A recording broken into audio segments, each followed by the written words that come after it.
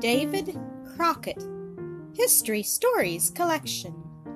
At the close of the Revolution, Tennessee was still largely a wilderness. Here, David Crockett was born in 1786. In those days, schools on the frontier were few and poor, and young Davy found most of his schooling in the backwoods. He learned to know the woods and streams and the animals that lived in them. As a boy, he spent most of his time hunting and trapping. As a young man, he was one of the most famous rifle shots in the United States.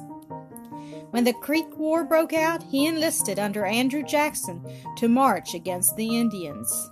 The young rifleman fought so well under Old Hickory that Tennessee made him a colonel. He had become a famous hunter and fighter.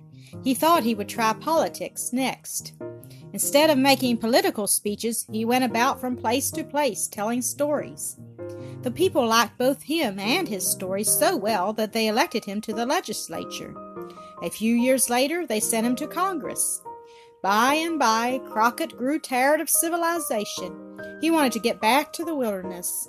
His old home was too well settled to suit him, so he wandered to Texas. Here he heard that the Mexicans were surrounding the Americans at San Antonio. Davy Crockett loved a good fight too well to stay away. He hastened to join the small band of men who were defending the Alamo. All could have escaped had they chosen to do so, but with air and courage, these 140 stayed and defied Santa Anna's thousands. For several days, the Mexicans were held at a distance.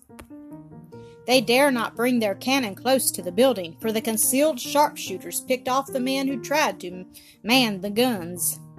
Old Crockett himself laid low 5 men in charge of one cannon.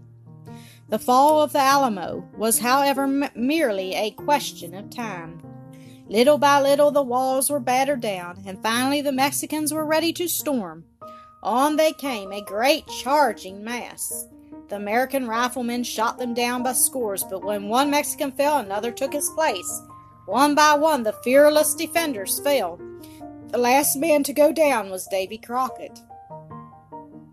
It is said that he stood with his back to the wall, fighting to the last, and that the Mexicans, afraid to meet him hand to hand, shot him down from a distance.